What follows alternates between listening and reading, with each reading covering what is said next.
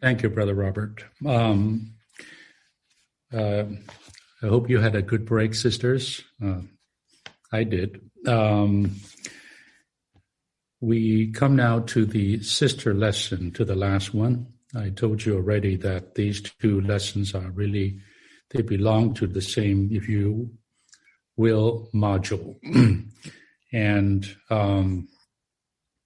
the two passages, the first one in 1 Timothy chapter 2, and the scripture passage for this lesson, 1 Peter 3 and 4, are what I call sister passages. It is quite interesting and quite striking, I would even say, that these two apostles, the Apostle Paul and the Apostle Peter, when it comes to this matter of the sisters' deportment, demeanor, their life of godliness and holiness, and even on the matter of their clothing and dress, are consistent, almost like they are saying the same exact things in their own words. Sometimes I wonder if they read each other's epistles or not. For sure, we know that Peter read Paul's epistles because he made reference to those epistles. But nevertheless, in this teaching, they were utterly consistent. I would even say identical.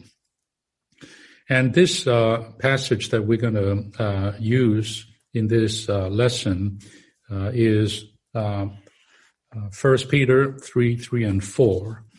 And but I would like to read starting with chapter 1, verse 1 of chapter 3. In verse 7 here, which is really not part of the scripture reading, it's a verse that many of us who, would be invited to a wedding to say something to the groom and the bridegroom would use. And I don't know how many times I have used this passage to say something at a wedding, where it talks about, husbands dwell together with the wife according to knowledge, as with a weaker vessel, female vessel, assigning honor to them as to follow, so they can be fellow heirs of the grace of life, that your prayers may not be hindered. I think this is a very familiar passage to us. And of course, this follows what was said earlier concerning the woman's side, how they should be subject to their own husbands. And the context here is in verse 6 about Sarah, who obeyed Abraham, calling him Lord. And so the context again here, sisters, is on the marriage life, But however, these few verses, these two verses, actually 3 and 4, concerns not only the wife of a husband, but really it can be very, very aptly applied to all the sisters in the church life. But I like to read this starting with verse 1. In like manner, wives, be subject to your own husbands, that even if any disobey the word, they will be gained without the word through the manner of life of their wives, seeing with their own eyes your pure manner of life in fear. Now, what I want to stress in reading these two extra verses is this phrase, manner of life.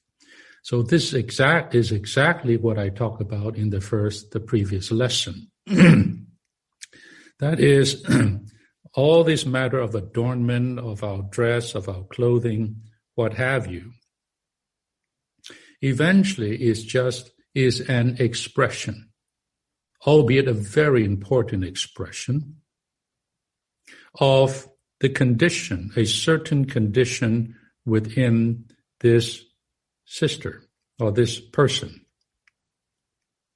And so here, that is how this passage started, with much attention paid to the manner of life of a wife who happened to be married to a husband who disobeyed the word of God. I don't know whether this is an unbeliever or what, I don't know. But in this case, what Peter was saying, that this wife may not be able to gain this husband with the word, but she can gain the husband by the manner of her life, by her living, as a testimony, a convincing testimony to her unbelieving husband. So, sisters, this really strengthens the point how important our outward expression is. And I don't mean just the way we clothe ourselves, of course, includes that. But in our walk, in our conduct, in the way we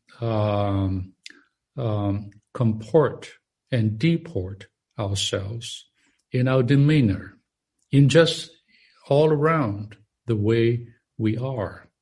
All these qualities that befits a saint, a female saint of God, that befits a godly woman, all right? That befits a proper sister in the church. They apply to all the sisters across the board. Now, before I get into the outline, which I will do now, I'd like to give you another 6 words. I gave you 6. I hope you can memorize them, the first 6, but I'm going to give you another 6 based on these few verses here. And also based on the ministry. Number 1, incorruptible and valuable. That's a pair. Incorruptible and valuable. Valuable is taken from this word costly. Costly. Something that is very costly in the sight of God. And the second 2 pair is meekness and quietness. Meekness and quietness. Of course, these are description of the condition of the hidden man of the heart, which we're going to get into that. The third 2 are not in this passage, but they are in the ministry. I think it's a very, very wonderful part of the ministry on these verses, and that is glory and beauty. Glory and beauty, again, referring to the garments, the outward expression, right, that we have. All right, now with that, let us just get into this outline today. The adorning of the hidden man of the heart. Now we talk about an inner adornment. As we're talking about outward adornment, we are now, we must talk about the inner adornment. And this is how Peter spoke about such an adornment. It is the adornment of the hidden man of the heart, a meek and quiet spirit.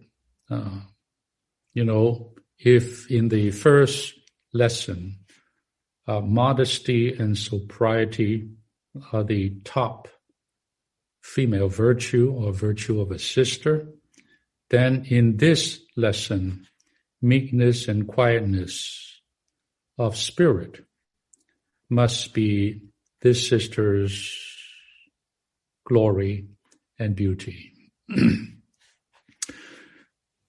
Romans 1. 1 Peter 3:3 says, whose adorning,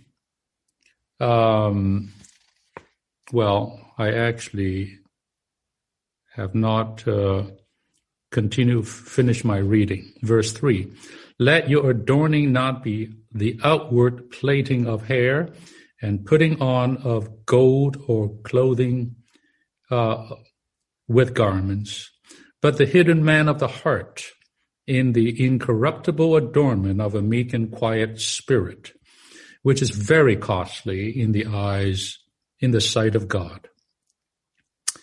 Verse 5, for in this manner formerly the holy women also who hoped in God adorned themselves, being subject to their own husbands. Do you see here? Just like Paul, Peter just kind of switched back and forth between the outward physical adornment or clothing with the inner adornment, the inner condition. He just like talking about the same thing.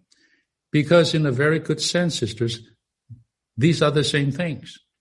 These two things should be what? Should match. They should fit one another. The inside and the outside, all right? The outward appearance and the inward situation. They reflect one another. They affect one another.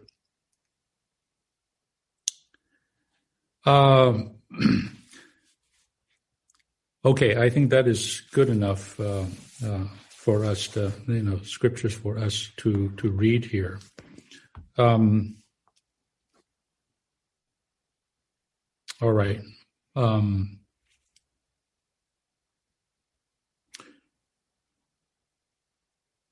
Here I feel like I've jumped over to almost to the end of this outline to say something here as a principle. Dear sisters, we're here talking about a holy life. The church life, the Christian life should be a life of holiness, or a holy life. That means a life in sanctification. What does that mean? Holiness or sanctification? It means to set apart, to be separate, right? To be set apart from what is common.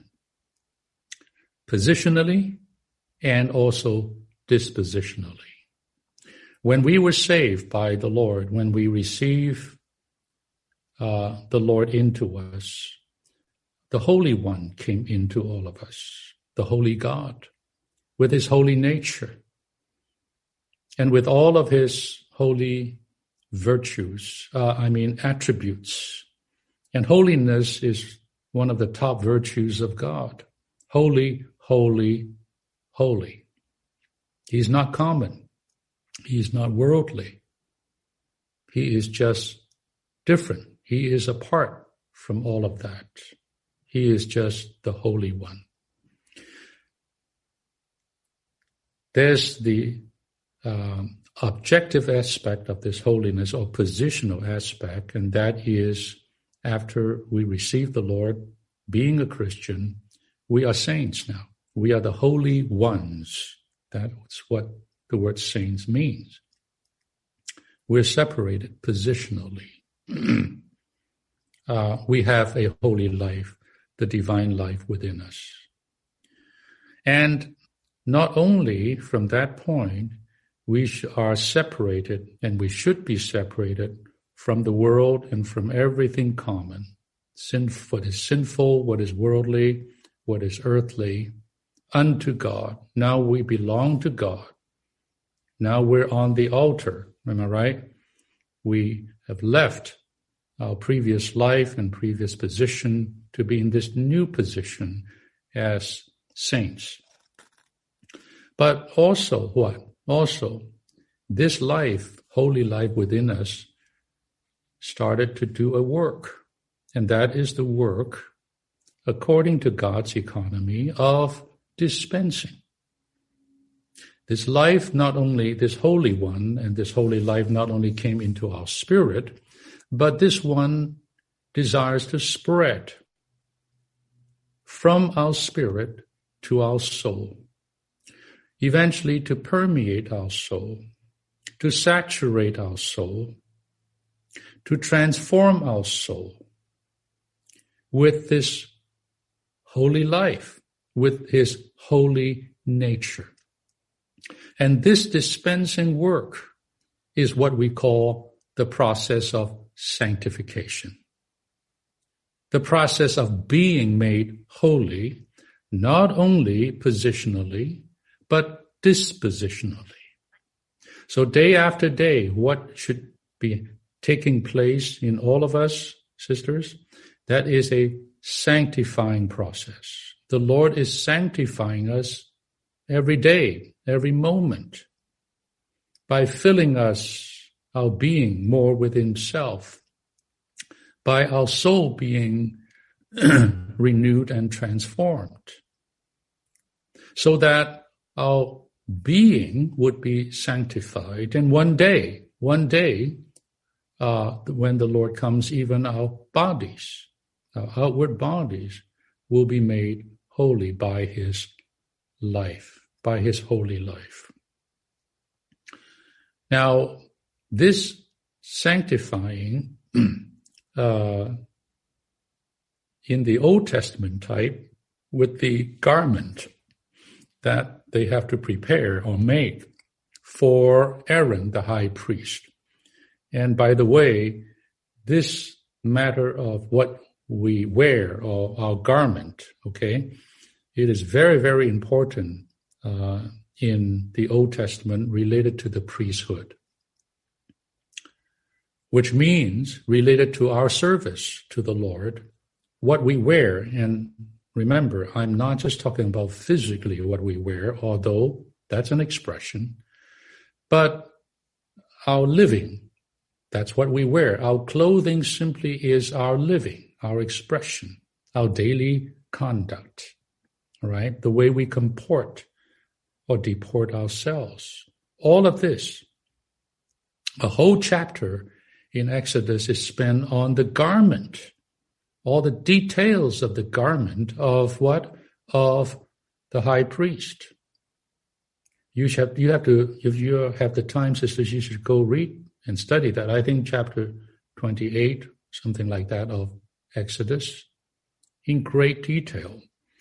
And there, and if you read various verses, there, and also, I believe, in Leviticus and so on, related to this matter, you will see that this garment, number one, this garment is sanctified by two things. Number one, by the blood. By the blood,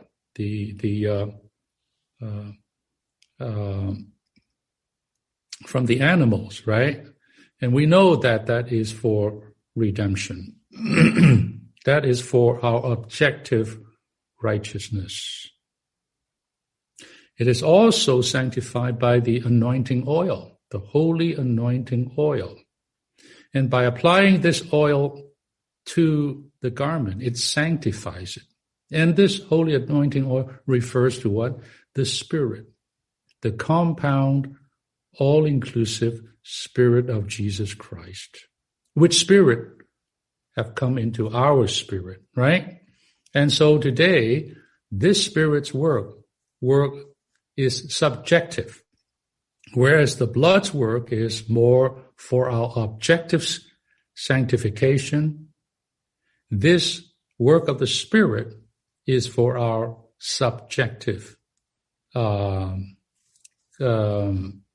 sanctification, for us to be made holy also in our nature as God is holy. That's why it says, be holy as I am holy. Today this can really be fulfilled because the holy nature is working it out from within us. But there's also a word that says that this sanctified garment that would be put upon the priest, that garment also sanctifies the priest in his service. Now so besides the blood, besides the spirit, you also have what this outward kind of a expression, this garment, which is a holy one, which is the result of the blood and the oil, you may say. This expression or this living, this holy life or conduct also sanctifies the person so that this person can fulfill his priesthood or his service. Now, if we apply it today, dear sisters, this means that not only we have the blood, not only we have the spirit that we enjoy, but our living, even our living, should have a practical effect to sanctify us, to set us apart, to make us holy for the church service, for the service of the holy priesthood. And we know, dear sisters, today in the church, we're all priests in this priesthood serving. Every one of us is a priest, and every one of us should be serving. But what will make our service truly holy, I tell you, it's our living. The proper, genuine, holy living, the living out of Christ in practical daily life, is what will sanctify our service and make it holy. That is, that to make it well-pleasing and acceptable to God. I hope that little word would inspire you, dear sisters, as it inspired us, as inspired me, these few points in how I should live my life, the church. All right, let's come. 1 Peter 3:3 says, whose adorning, let it not be the outward plaiting of the hair and putting on of gold or clothing with garments. A, women's hair was intended by God for their glory and a sign of their submission. I will not spend much time here on this matter of women's hair and so on. We have a full lesson or two on this subject. I think if you want to find it, you can get it. I have spoken on this in other lessons in this series. It's a great matter concerning the hair of the woman. This is based on, of course, 1 Corinthians chapter 11 there, on the matter of God's order and God's government and authority. This matter of head covering, this matter of the hair, and so on, touches actually God's government and authority in this universe. But just suffice it to say, the hair of a woman is for the women's glory, all right, for her expression. And also, at the same time, it is a sign of their submission. The hair of the woman is a sign of their submission. So the women would wear their hair long, showing that they are in submission.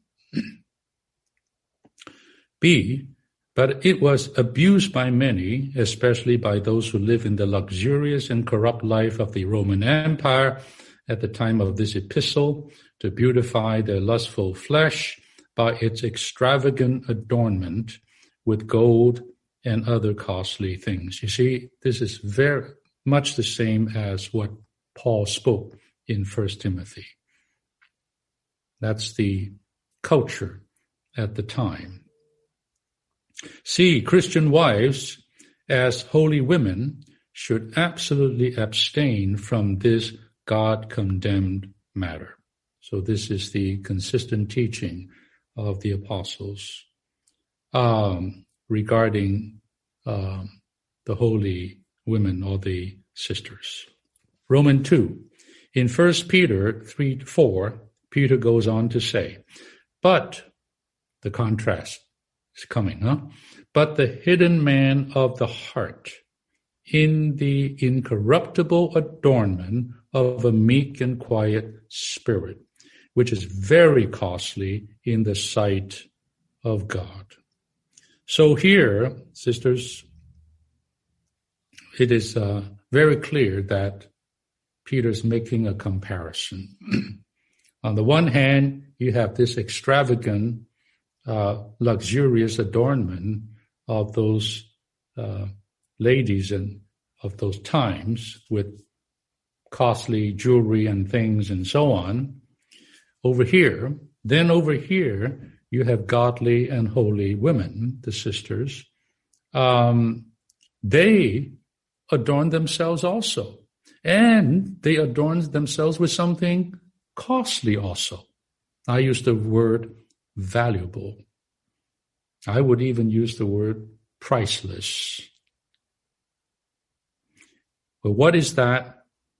That is not these things you put on yourselves. That is, in fact, something inside. The hidden man of the heart, the meek and quiet spirit.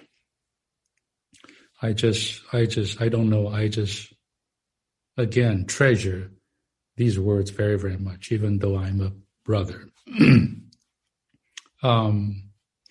Sisters, don't we want to have something that is dear, that is costly, that is valuable in God's eyes rather than in man's eyes? This should be our heart. Something hidden for God to see rather than something, exposed for just men to admire.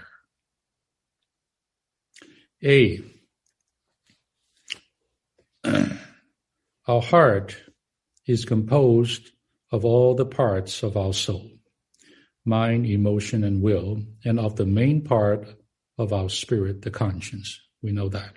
1. Among all these, our spirit is the center. Hence, our spirit is the hidden man of the heart. This is a very particular phrase, the hidden man of the heart. So you have the heart here, right? The heart is just our person with our soul and also with the conscience. And within this heart is something hidden there. It's a man. It's a person hidden in our heart. And who is this person? What is this person? This person, this hidden man is simply what?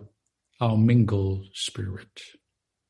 Our human spirit regenerated by the divine spirit and now becoming this mingled divine human spirit. That is the hidden man. This is the man that outside people cannot see. But God is always watching this man.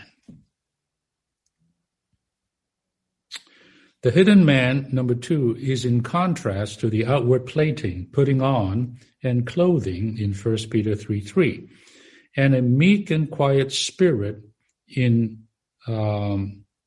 contrast to hair, gold, and garments. You see? So, sisters, I repeat myself. I'm not that burdened in these lessons to talk about what we should wear, not wear, and things like this.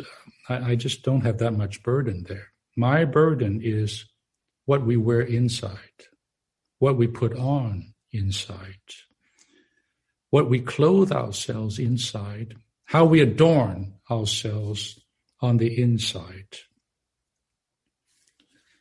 the preciousness of this inside adornment is a meek and quiet spirit, not these things so glittery, expensive, you know what I mean, but something so beautiful to the eyes of God. 3, the wife's adornment before God should be their inner being, the hidden man of their heart, which is their spirit, in meekness and quietness. I don't know what to say about this. You know, when you see something, you just see it. It's just there. Do you know what I'm saying? If it's not there, it's not there. And they are just sisters in the Lord, where when you're meeting with them or in their presence or fellowshipping with them, whatever, you sense such things. You sense that you see that inner beauty or adornment. And that comes from deep inside. All right. It's not a show. It's not a performance. It's not a makeup, right? So to speak. It is something that is genuine from the inside. And it flows. And it is expressed in so many things on the outside. There's an air, A-I-R, about it. You could not put your finger on it, but there's an air that is very, very real. And that air, or that, expression, actually ministers life to you. And even has a sanctifying effect on you. Yes, I'm not making this up. This is really the case. You touch the grace. You touch the Lord. You touch the virtuous Christ.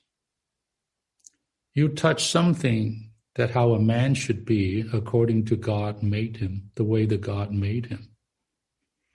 You touch something from another source. You touch something that is, all you can say is, this is holy. This is different. This is God. You just sense that. Okay, let's go on.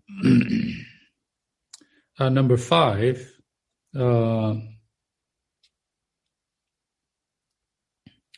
spirit that has become meek and quiet is the kind of adornment that should be possessed by all Christian wives. Now, this word become, I think,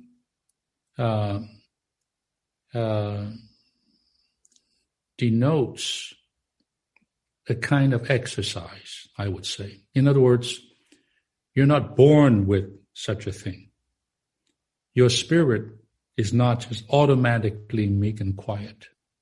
You have to nurture, you have to cultivate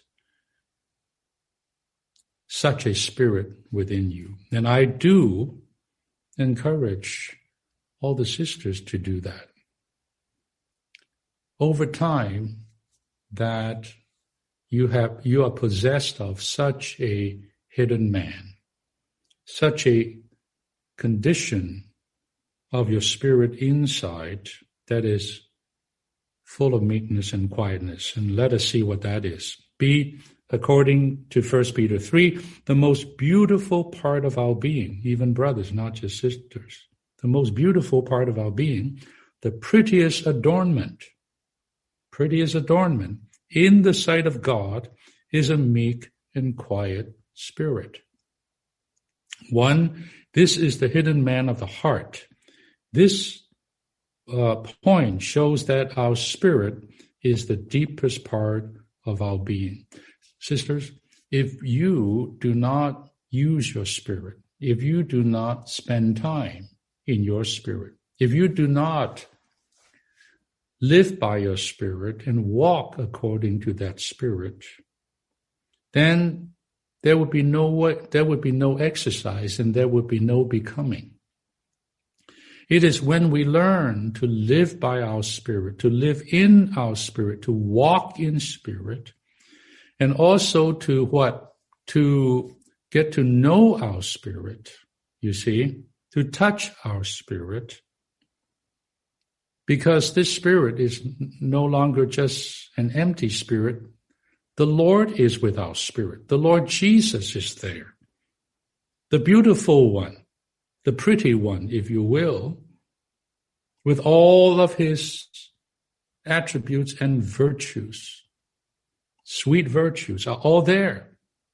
If we spend time with him, we dwell there. We're used to being there. And following that, we would have the proper dealing of our spirit. Yes, the spirit also need to be dealt with. Then we cannot have a meek and quiet spirit.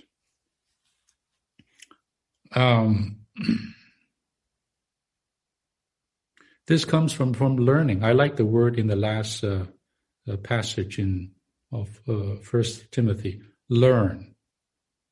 Paul told the sisters to learn. Don't think we don't need to learn. We are Christians. Everything is spontaneous. Yes, the law of life operates in us in an automatic and spontaneous way. No doubt about that.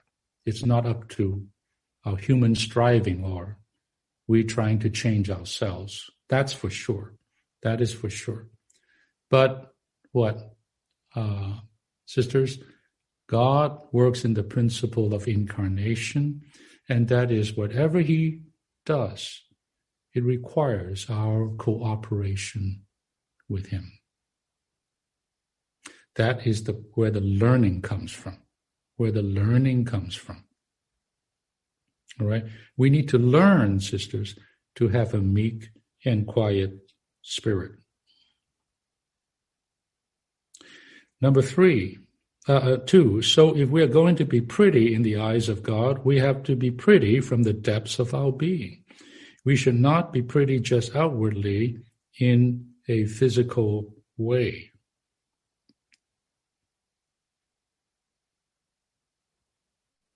I tell brothers, when brothers seek counsel from me about how to find a mate, how to find a sister, or so on, I always tell them, brother, let me just tell you, don't just look for outward beauty.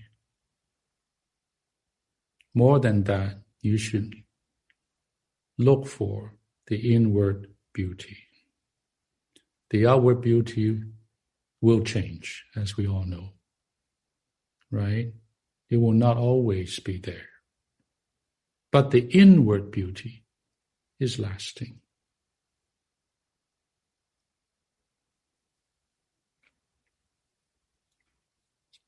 And when I say inward beauty, I'm talking about a beautiful spirit. I'm talking about the hidden man, a beautiful hidden man. All right?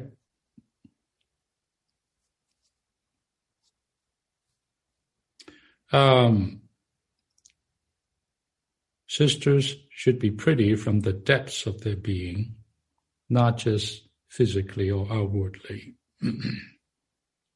but in the hidden man. This man is hidden from the eyes of man, but it is not hidden from the eyes of God. God does not look at the outside. God only looks at the inside, always. He searches the inward parts. He's a knower of our heart. That is who we really are and what we really are is on the inside. Because such a hidden man, there is a meek and quiet spirit, is pretty in the eyes of God. See, one serious lesson for wives to learn.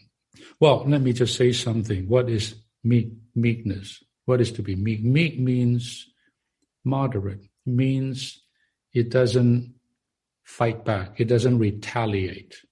Meek means you don't engage yourself in disputation and quarreling. You see, this is meekness. This is one of the top virtues. We have modesty and we have sobriety in the last lesson. In this lesson, the costly and valuable virtues are meekness and quietness.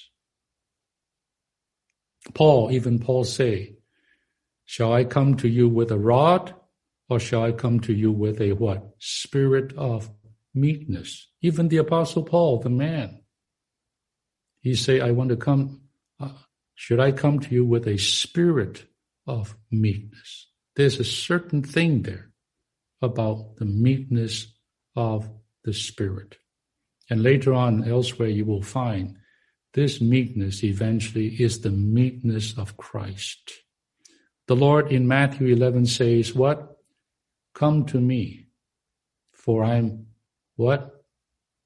Meek and lowly in heart. Learn of me.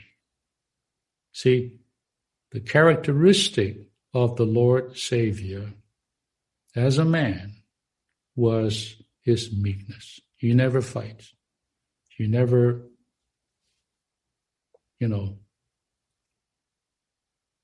retaliates. I use this word. He's just meek. Blessed are the meek.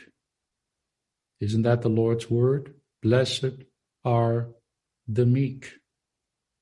It's a great, great thing to have a meek spirit. Quiet spirit.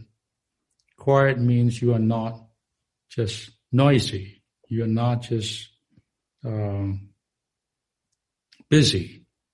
By the way, you also have to go to 1 Timothy chapter 5 that talks about widows. Older widows, younger widows. And Paul warned the younger widows that they would not become busybodies, just going around to houses and talk and with nothing else to do.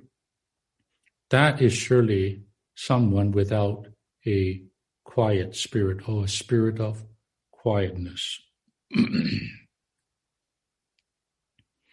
And all this gives you a portrait of a condition of submissiveness. One serious lesson for wives to learn is not to argue, not to exchange words with their husbands. The sisters need to realize that when they exchange words with their husbands, they do not have a meek and quiet spirit. Well, the context here is about marriage, and the Lord knows how burdened I am for the marriages of the saints, because the marriage is the basic unit according to God's ordination, not only in human society, but so much the more in the church life, in our church community. So when the marriages of the saints are not solid, are not healthy, are not proper and strong, it's hard to have a strong and healthy church life. It has to start with our marriage and in our family, then the church. So this is speaking to the wives. There will be words for the husbands, but this is a word to the wives to do the best to maintain such a spirit. But if as a Christian wife, a sister maintains a meek and quiet spirit, she will not lose her temper, and she will not even exchange words with her husband. I know this is not easy. I absolutely understand that. But anyway,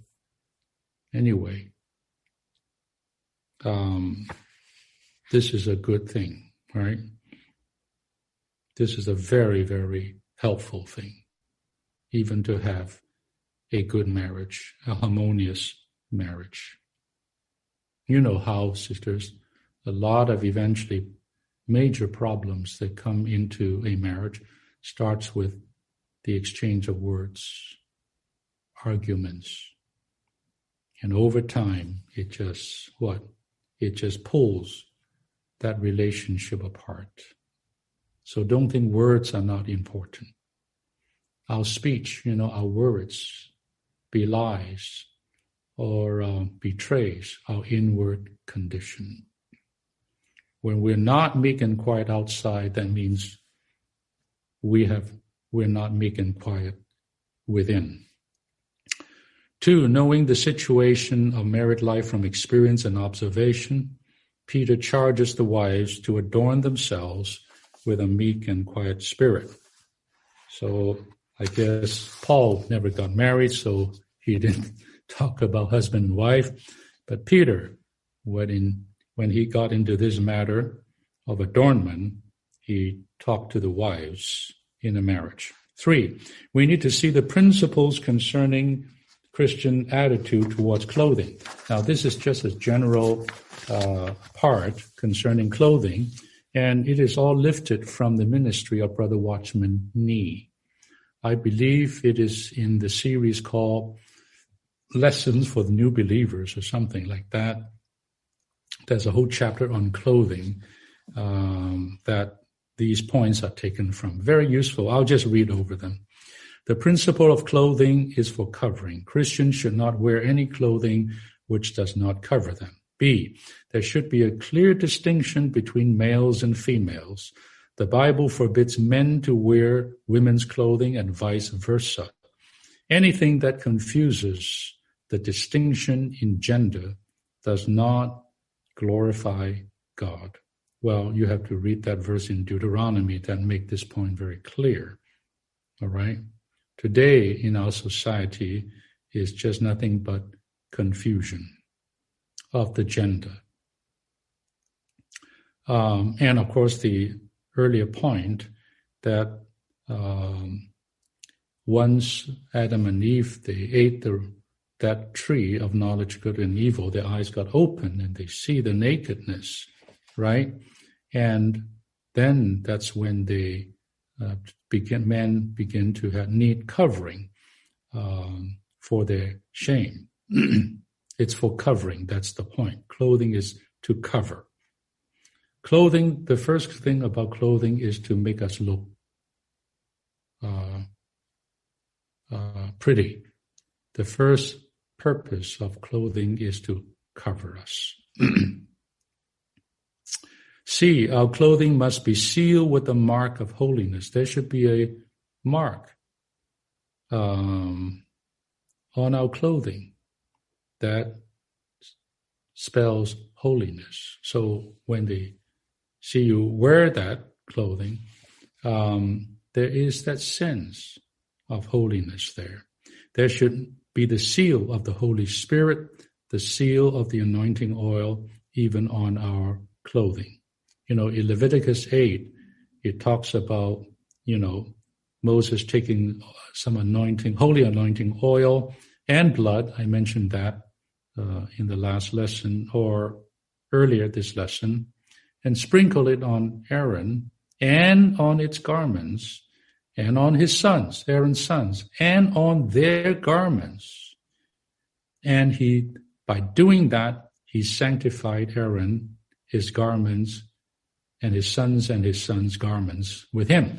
What does that mean? This means when not only should our inner being be sanctified, be holy, but our living, our outer being, our living, our clothing, our expression should also be holy. Should also be holy, should also be sanctified. There should be a mark there. D, there's one basic principle of Christian clothing. God has given everyone the freedom to wear what they like. We're free to choose the materials we like and to pick the styles we prefer. E, however, we should take note of one thing. No one should wear anything that draws attention to their clothes rather than to their person. F, another matter needs special attention. A person's clothes should match their status. Do not dress too poorly and do not dress too well. Others should not feel that we are too much or too poor in our attire. Our clothing must glorify the Lord. So we should just really wear in a proper way. We just should wear something in a moderate manner, nothing excessive, nothing that draws attention. I don't mean sloppy. I don't mean, to be just old-fashioned, so to speak. But I think, sisters, you understand what we're talking about here. In the end, even our clothing should glorify the Lord. G, furthermore, our clothing should not arouse our own consciousness. Some people are always conscious of what they wear. This means that something is wrong with their attire. I just refer that lesson to you in the lessons for the new believers there. Okay, the next numeral. While God does not give specific instructions on how to dress, two principles are presented. Our clothing must be proper, and our clothing must not be extravagant. A, we dare not say that there is a specific standard for what is proper. So we don't have that in the church life. We don't. But regardless of where we are or what we're doing, we have an inward sense. Now, that is important, sisters. Everything we do, we have to do by the inner sense of life. That is the sense of the Lord in our spirit. Life has a sense. Absolutely. And when we do something, we have a sense of death. We have a sense of no peace. We should stop doing that. Even in the matter of our clothing, this is very, very practical. B, while it may be more difficult in determining whether or not a particular garment is extravagant, we each have an inward sense of what is extravagant and what is not. It is better for us not to talk about others, right, or criticize or this or that. Let us all take care of ourselves. C, under the new covenant, God does not give us dead ordinance after dead ordinance concerning every matter. Instead, he imparts his living law of life inside of us so that we know what to do with respect to every matter. May we be willing to follow his inward leading in the matter of clothing and adornment. Now we come to the last Roman numeral, 5.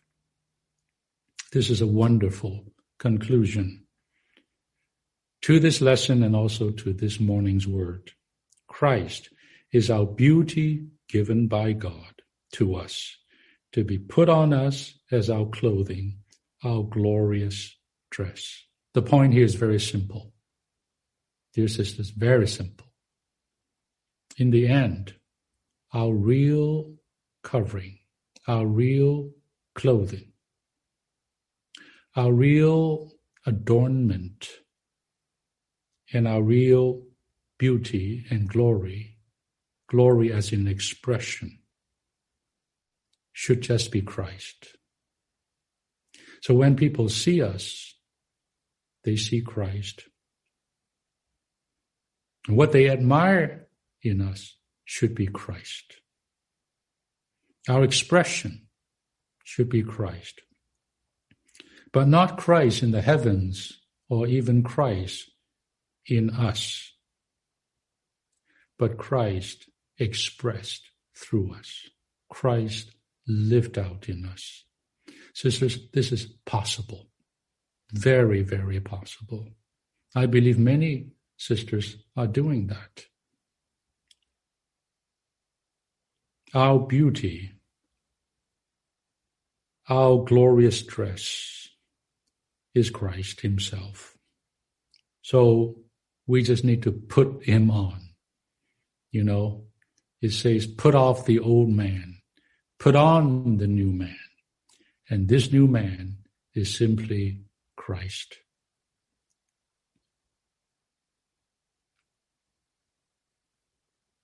Let us not just be filled with this Christ or receive this Christ. Let us live out this Christ and put him on as our real glory and beauty before God. Only Christ is acceptable to God. Only Christ is well-pleasing to the Father. The Lord Jesus is the genuine beauty. You have even these wonderful verses, even a hymn there that you can sing concerning how beautiful Christ is, how beautiful the Lord Jesus is. After all, it's that beauty that attracted us to still pursue him now. He is our genuine beauty. One, we should take Christ as our beauty. I love this. Take Christ as our beauty. My. All the saints are beautiful because they have Christ. And the more substance of Christ they possess, the more Christ is expressed in their living. I tell you, my goodness, the church is a beautiful thing. Eventually, the church will be that queen to Christ the King. He'll be married to Christ. And that's in, Psalm 45, talking about that another garment. I mentioned that already in the last lesson in Revelation chapter 19. The righteousness of the saints to meet the requirement of Christ for their marriage. Sisters, when we talk about these things about adornment and clothing, this actually has something to do with the wedding feast, something to do with our marriage to the Lord, something, in other words, to do with our being his overcomers today. It is far from just regulations, do this and don't wear this and don't wear that. No, it's not just that. It has to do with our relationship with the Lord and our being his wife. 2, our only beauty is the shining out of Christ. Oh my, I love this. From within us. What Christ appreciates in us is the expression of himself. I have no better words than this. When Christ shines out from a sister, that's beautiful. That is just beautiful. And Christ himself actually appreciates in us his expression. That expression is not just he, but that expression is he being born by us, worn by us. Eventually that garment in Exodus 28, prepare for the priest, is simply Christ in every aspect. The scarlet, the blue, the gold, all of that is just different aspects of Christ in his divine aspect and in his human aspect, in detail. We should just read the Gospels to see how the Lord Jesus lived. And that's how beautiful he was and how glorious he was. Today, for us to be like Christ, to become Christ, to live as Christ lived, to become his duplication, simply means what? That today we would become as beautiful and glorious as he is. B, when we live Christ for his magnification by the bountiful supply of the Spirit of Jesus Christ. That's Philippians 1, right? Paul says, for me to live is Christ. Whether in life or death, to magnify Christ in my body. Paul said that, in my body, on his bodies. That means outwardly, people can actually see Christ enlarged, magnified in this little man, Paul. The only way he could do that is by the bountiful supply of the Spirit of Jesus Christ. Christ becomes our expression, our holy garments, to be our glory and our beauty. Oh, saints, let us enjoy this Christ. Let us be joined to this Christ. Let us be filled with this Jesus until he overflows from us, until he is expressed through us. We have our holy garments. Every day, let's put on our holy garments for our glory and our beauty. To have Christ as our glory means to express Christ's divinity with the divine attributes, and to have Christ as our beauty means to express Christ's humanity with the human virtues. Glory refers to Christ's divinity, and beauty refers to Christ's humanity.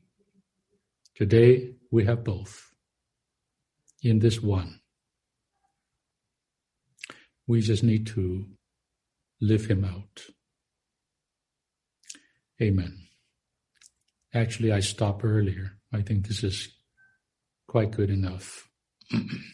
So please, sisters, spend much time, even on this particular Roman numeral. Very, very nourishing and very, very enlightening. But both lessons in the coming days with one another. I thank you for this opportunity to share with you. Amen.